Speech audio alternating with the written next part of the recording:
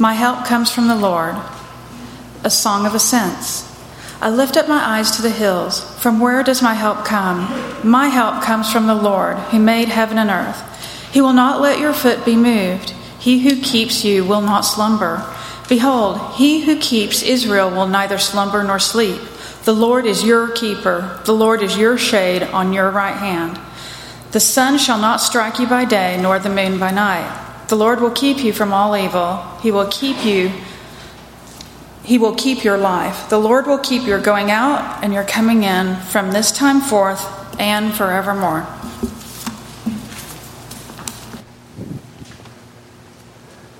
Thank you, Karen. As we continue our journey through the book of Acts, I would encourage you to turn to Acts chapter 14.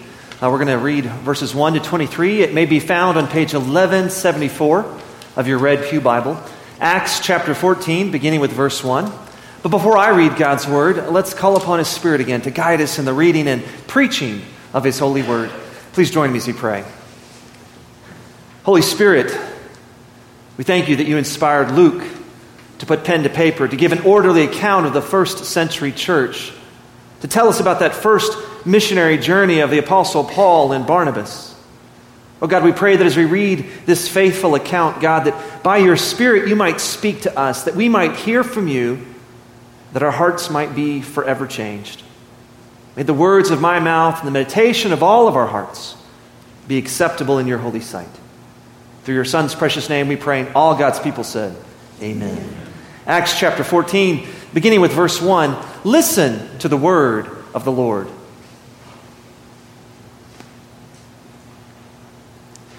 Now at Iconium they entered together into the Jewish synagogue and spoke in such a way that a great number of both Jews and Greeks believed. But the unbelieving Jews stirred up the Gentiles and poisoned their minds against the brothers. I want to stop there just for a moment. This is the pattern of Paul and Barnabas' first missionary journey. First, they would go into a synagogue and faithfully preach the gospel of grace, and people would believe. But there was always a group who didn't believe, who would stir up dissension. The Jews in Antioch of Pisidia, as you'll remember, they stirred up dissension against Paul and Barnabas. Even though many Jews and Greeks were coming to faith in Christ, there were Jews who stirred up dissension and eventually drove Paul and Barnabas out of Antioch of Pisidia. Well, now that Paul and Barnabas they're facing opposition, what are they going to do? Are they going to leave like they did in Antioch in Pisidia? After all, in the Gospel of Matthew, chapter 10, Jesus tells us that he tells his disciples as he sends them out 2 by 2 that he is sending them like sheep among wolves. And so they should be as innocent as a dove and as sly as a serpent. That when they are persecuted in one city, they should flee to another city. So what are Paul and Barnabas going to do now that they're being persecuted and facing opposition in Iconium? Let's continue to read to find out. Picking up with verse 3. So they remained for a long time, speaking boldly for the Lord, who bore witness to the word of his grace, granting signs and wonders to be done by their hands. They're being persecuted, and so they remained. I like the way the New American Standard Version of the Bible translates verse 3 of chapter 14. We read, therefore, they spent a long time there, speaking boldly with the reliance upon the Lord. The Greek word for therefore or so is un. Whenever you see the word therefore in the English translation in the Bible, we need to ask ourselves, what is the therefore? Therefore. Why is it there? Well, as we read, we can see that they're being persecuted. And therefore, because of the persecution, they decide to remain, to continue to preach boldly. They're not going to back down. They're not going to quit. They're going to persevere to fulfill God's call. Reminds me of something my mom said to me when I was a little boy in the 3rd grade. I was playing soccer, and I enjoyed this team called the Golden Eagles. Well, we didn't start off the season very well. In fact, we had a really hard time winning any games that season. The year before, though, in the 2nd grade, I had been on the Blue Bruisers, and we were undefeated, and we had won the city championship, and so it was really hard to go from the Blue Bruisers to the Golden Eagles, who couldn't win a game. In fact, I remember one game we lost 8-2, In soccer, it's really bad if you lose 8-2. That means they scored 8 goals and you only had 2 goals. That's not good. I was so upset when I got in the car. I told my mom, Mom, I'm quitting. I'm not having any fun. I quit. I'm done with this season. My mom literally pulled the car over, turned around and looked at me and said, Howard, you can be a lot of things in this life, but I'm not going to let you be a quitter. You've signed up for this season. You're going to see it through. I'm not going to let you quit. You're not a quitter. You've got to persevere. Well, as I read Acts 14, I don't see Paul or Barnabas' mother telling them they've got to persevere. That she didn't raise them to be quitters. So how is it possible for Paul and Barnabas to therefore stay in Iconium and continue to preach the gospel despite the opposition? Where did they get this strength from? Well, as I look at all of Acts 14, I believe that guided by the Holy Spirit, there are 3 keys to the perseverance of Paul and Barnabas. Call, community, and confidence. Call, community, and confidence. Can you say that with me? Call, community, and confidence. Call. Guided by the Holy Spirit, Paul and Barnabas remained focused despite the opposition. They remained focused on the very clear call of God. For they knew they'd been called by Jesus to go and make disciples. They were commissioned by their church to go and make disciples. They've been empowered by the Holy Spirit to go and make disciples. No matter what tribulations they faced, they stayed focused on their call. You know, we have the very same call. Jesus has commissioned all of us to go and make disciples. Wherever we are, we're called to go and make disciples. If you're a banker, we're called to make disciples in the bank. If you're a student, you're called to make disciples in your school. If you're a parent, you're called to make disciples in your home. Wherever we are called to make disciples of Jesus Christ. And we make disciples by loving people and telling them the good news of Jesus. Reminds me of my old preaching professor, Dr. Cleo LaRue, who used to always impress upon us that, you know, when we preach the gospel, we've got to keep it simple. We just got to tell them about Jesus. He'd say, students, when you preach the gospel, just tell them about Jesus. Tell them that Jesus was born in Bethlehem. He was brought up in Nazareth. He was baptized in the Jordan. He was tempted in the wilderness. He preached in Galilee. He was anointed in Bethany. And he was betrayed in Gethsemane. Tried in Jerusalem. Crucified on Calvary, but on the 3rd day, you got to tell him about that 3rd day. On the 3rd day, God raised him from the dead. Don't tell him Jesus just woke up. Jesus didn't wake up. Jesus was dead. God raised Jesus from the dead. You got to tell him. You got to tell him when things are good. You got to tell him when things are bad. You got to tell him when you're feeling well. You got to tell him when all is hell. You got to tell him when you're well received. You got to tell him when absolutely nobody will believe. You got to tell him. You got to keep telling him. You got to tell him about the good news about Jesus. You got to keep telling him. You got to keep telling him until sinners are justified, till hell is terrified, till Jesus is magnified, till God is satisfied. You got to keep telling him about Jesus. Amen. We used to say amen as well. We were trying to get A's. We're like, amen, brother. We will tell them. When was the last time, though, any one of us told someone about Jesus? Because we got to keep telling them. We may assume they know, but even in Amarillo, not everybody really knows about Jesus. We got to keep telling them. Will Essler recently told a man on a plane flying home from Kenya. My daughter recently told a girl in her art class about Jesus. I told a father at a flag football game on the sidelines the good news about Jesus. When was the last time you told someone the good news about Jesus? Because it's the gospel of grace that ultimately helps save lives. Of course, as we begin to preach Jesus and tell people about Jesus, we're going to face opposition. We can see it in Acts chapter 14. Paul and Barnabas, well, they begin to face some opposition. So what are they going to do exactly? Let's keep reading with verse 4 this morning. But the people of the city were divided. Some sided with the Jews and some with the apostles. When an attempt was made by both Gentiles and Jews with their rulers to mistreat them and to stone them, they learned of it and fled to Lystra and Derbe, cities of Lycaonia, and to the surrounding country. And there they continued to preach the gospel. If we're persecuted in one place, we've got to flee to another. We've got to keep telling others about Jesus. And that's what Paul and Barnabas do. Going down the Via Sebaste, or the Imperial Road, they travel down to Lystra, which is about a 20-mile trip from Iconium down to Lystra. Now, Lystra was a very pagan town. The gods Zeus and Hermes, the Greek gods of Zeus and Hermes, were worshipped in Lystra. And so we know that when Paul and Barnabas are going to preach the gospel in Lystra, they're going to have to take a different approach.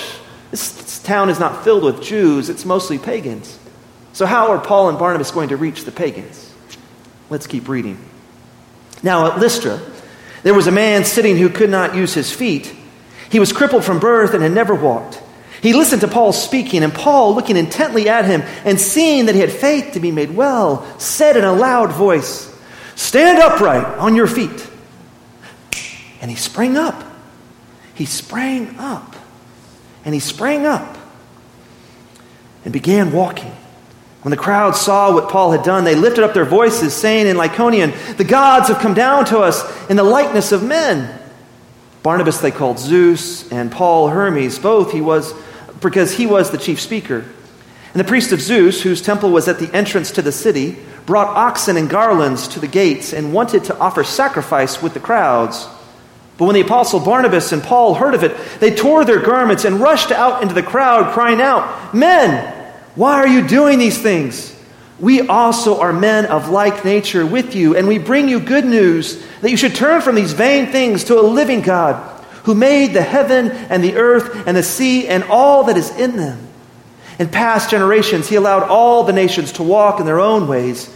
Yet he did not leave himself without witness, for he did good by giving you rains from heaven and fruitful seasons, satisfying your hearts with food and gladness." Even with these words, they scarcely restrained the people from offering sacrifice to them. But Jews came from Antioch and Iconium, and having persuaded the crowds, they stoned Paul and dragged him out of the city, supposing that he was dead. But when the disciples gathered about him, he rose up and entered the city. On the next day, he went on with Barnabas to Derbe. I'll pause there just for a moment. Isn't that amazing? Isn't that amazing? Paul and Barnabas go into the city of Lystra, and they see a man who's been crippled from birth. And so Paul, with a word from his mouth, by the power of the Holy Spirit, is able to heal this man. And miraculously, he gets up and begins to walk. Well, these pagans are so impressed, they think, "Oh, Zeus and Hermes have come down to be with us." And so they begin to try to offer sacrifices to Paul and Barnabas. And knowing this is blasphemy, Paul and Barnabas rip their robes and say, "No, we're just men like you." And they begin to point them to the one true God, the creator of heaven and earth, who has blessed them with rain, so they might understand that there's one God, not many gods. But before they can even get to the good news about Jesus, Jews from Iconium and from Antioch come and they stir the crowd up in opposition to Paul. And they take Paul and they stone him with rocks and they leave him for dead. And then we read in verse 20, "But when the disciples gathered about him, around Paul, Paul rose up and entered the city." How is that possible for Paul to just get up and why would he go back into Lystra? I mean, that's where all the Jews are who just stoned him. Go to Derbe, move on, brother. Don't go back into Lystra. Where did Paul find the courage and the strength to persevere, to go back into Lystra? I believe by the power of the Holy Spirit, Paul was not only focused on the call of God, but he was bolstered by the community of others. See, the reality is we're all members of the body of Christ, and the hand can't say to the foot, "I don't need you." No, we all need each other. When we're doing the Lord's work, yes, we're going to face opposition. Yes, we'll face hard times, but we're not called to do it alone. Jesus always sent his disciples out 2 by 2. Paul had Barnabas. Do you have a Barnabas in your life? Someone that you can come to for prayer and encouragement, who will take you to the Word of God to let you know the truth of God's promises. And just as importantly, who are you a Barnabas to? Who are you encouraging along the way so that they might reach their God-given potential? Because we all need the community of others to reach our God-given potential. Christian psychologist and business consultant Dr. Henry Cloud shares in his book, The Power of the Other. In more than 25 years, I've been working with high-powered CEOs and other top performers. One characteristic stands out. The leaders who accomplish the most, thrive the most, overcome the most, are not afraid to say that they need help. We all need help. We need the community of others to help us persevere. Baptist businessman and motivational speaker Zig Ziglar used to say often, a lot of people have gone further than they thought they could because someone else thought they could. We all need someone to cheer us on, to encourage us. We need the help of others in order to persevere. In 1992, in the Barcelona Olympics, British runner Derek Redmond was running in the semifinals of the 400-meter race. He had trained for 4 years for this race. He'd been doing very well in the previous races. Many thought that he might even win this semifinal race. But as he began the race, halfway into it, his hamstring tore, and he fell to the ground in excruciating pain. And what happened next is truly amazing. I want to share that with you. Did you see that? Derek Redmond falls to the ground in excruciating pain as his hamstring has been torn with no hope of winning the race. But then one fan stands up, starts to clap, and another fan stands up and starts to clap. And before long, 65,000 people are cheering Derek Redmond on, and he gets up miraculously and he begins to hobble his way down his lane to finish the race. But as he gets very close to the finish line, the pain is overwhelming. He needs the physical assistance of another. And then comes his father running from the stands to help Derek across that finish line.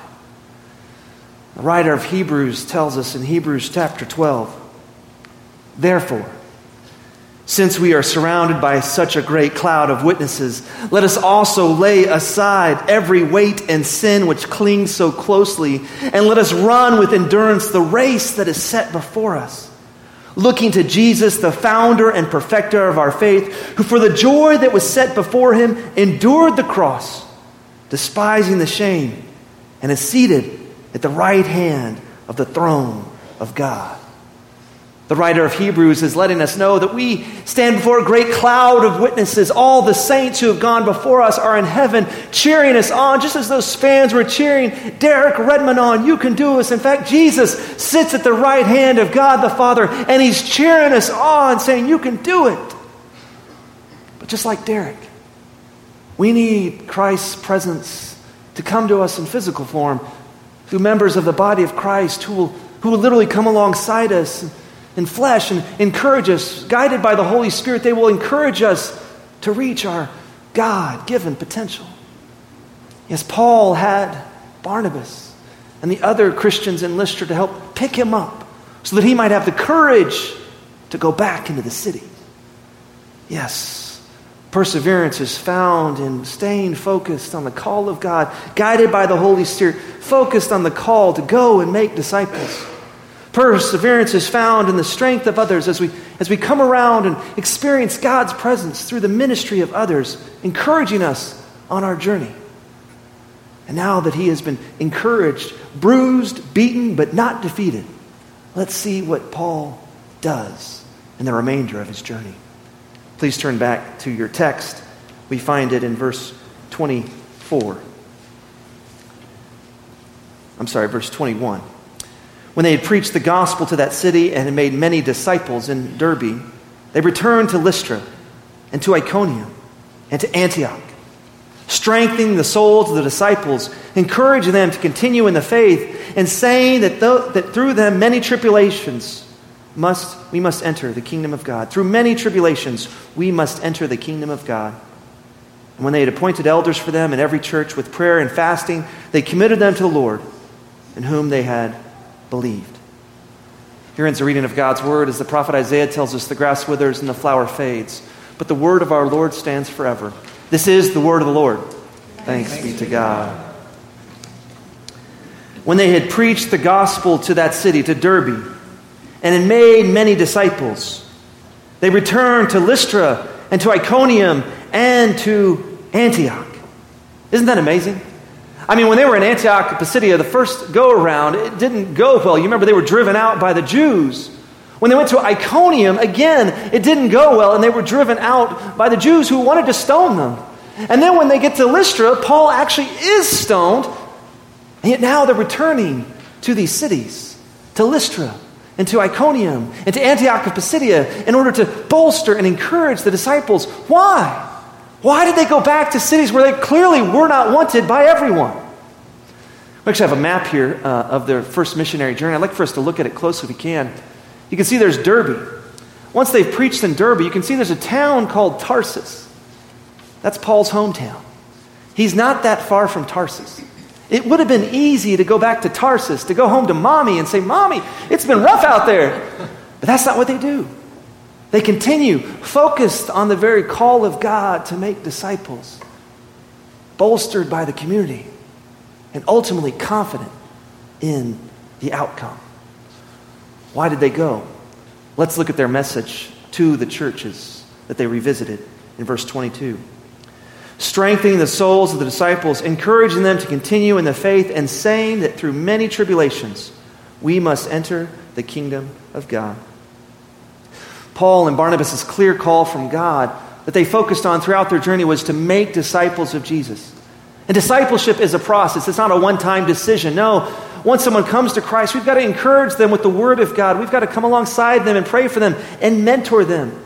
We need to help them see the reality of who God is and what God's calling them to do. We need to encourage them and be Christ's presence to them. So Paul and Barnabas were courageously able to return to these cities because they were focused on the very clear call of God to make disciples, not just converts. They were comforted by the community of others, and ultimately they were confident in the final outcome.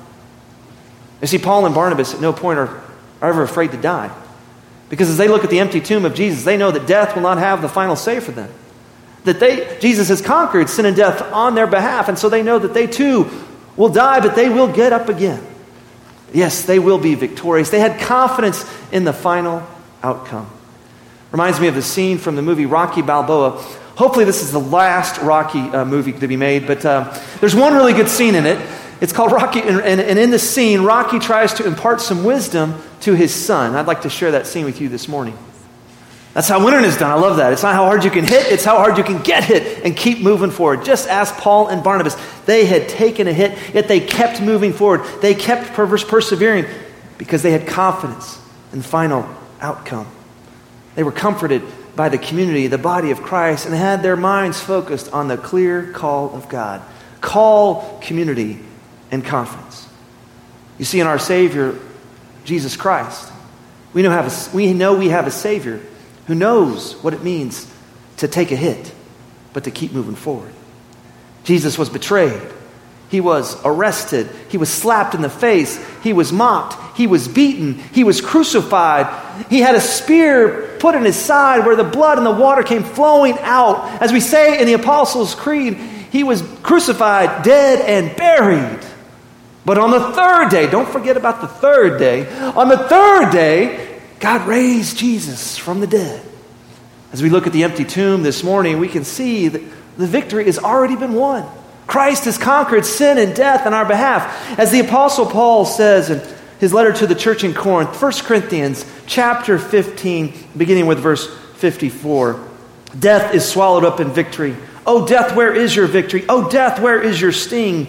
The sting of death is sin, and the power of sin is the law. But thanks be to God who gives us the victory through our Lord Jesus Christ. By the power of the Holy Spirit, Paul and Barnabas had confidence in the final outcome because they knew that Jesus had already conquered sin and death for them, that death would not have the final say for them. Now, I don't know where you are today. I don't know what trials or tribulations you're having to persevere today. You may be facing all kinds of struggles. Struggles with health issues, or financial issues, or relationship issues. You may be simply exhausted by the call of life to do your job, to help raise your family, and to serve others. You may be trying still to pick up the pieces after the sudden death of a loved one. I don't know where you are today, but I do know that we will all face trials and tribulations But God has called us and empowered us by His Spirit to persevere. And guided by the Holy Spirit, we can persevere if we'll focus on the call of God to make disciples. If we'll gather in Christ-centered community so we can be built up, and if we remain confident in the final outcome. Yes, it's not how hard we can hit. It's how hard we can get hit and keep moving forward. Just ask Paul. Just ask Barnabas. Just ask Jesus. That's how winning is done. Let's pray. Gracious and loving God, I thank you that you're the God who is with us and for us in Jesus Christ. We can see that in Jesus you have taken the hit, the ultimate hit for us. For in Jesus Christ you have paid the price for our sins with His death on a cross. And on the third day He rose again, conquering sin and death on our behalf, so that we might have the assurance of eternal life, so that we might be confident in the final outcome. But Lord, while we're here, help us by your Spirit to remain focused on the call to make disciples. And help us to be reminded that we cannot do it alone. We need the body of Christ. We need the community of Christ to encourage us along the way as we seek to follow your call, as we seek to build up the next generation for the kingdom of Christ, as we seek to point others to you so that you might receive all the glory. We pray this in the strong and precious name of your Son, who is the Christ. And all God's people said,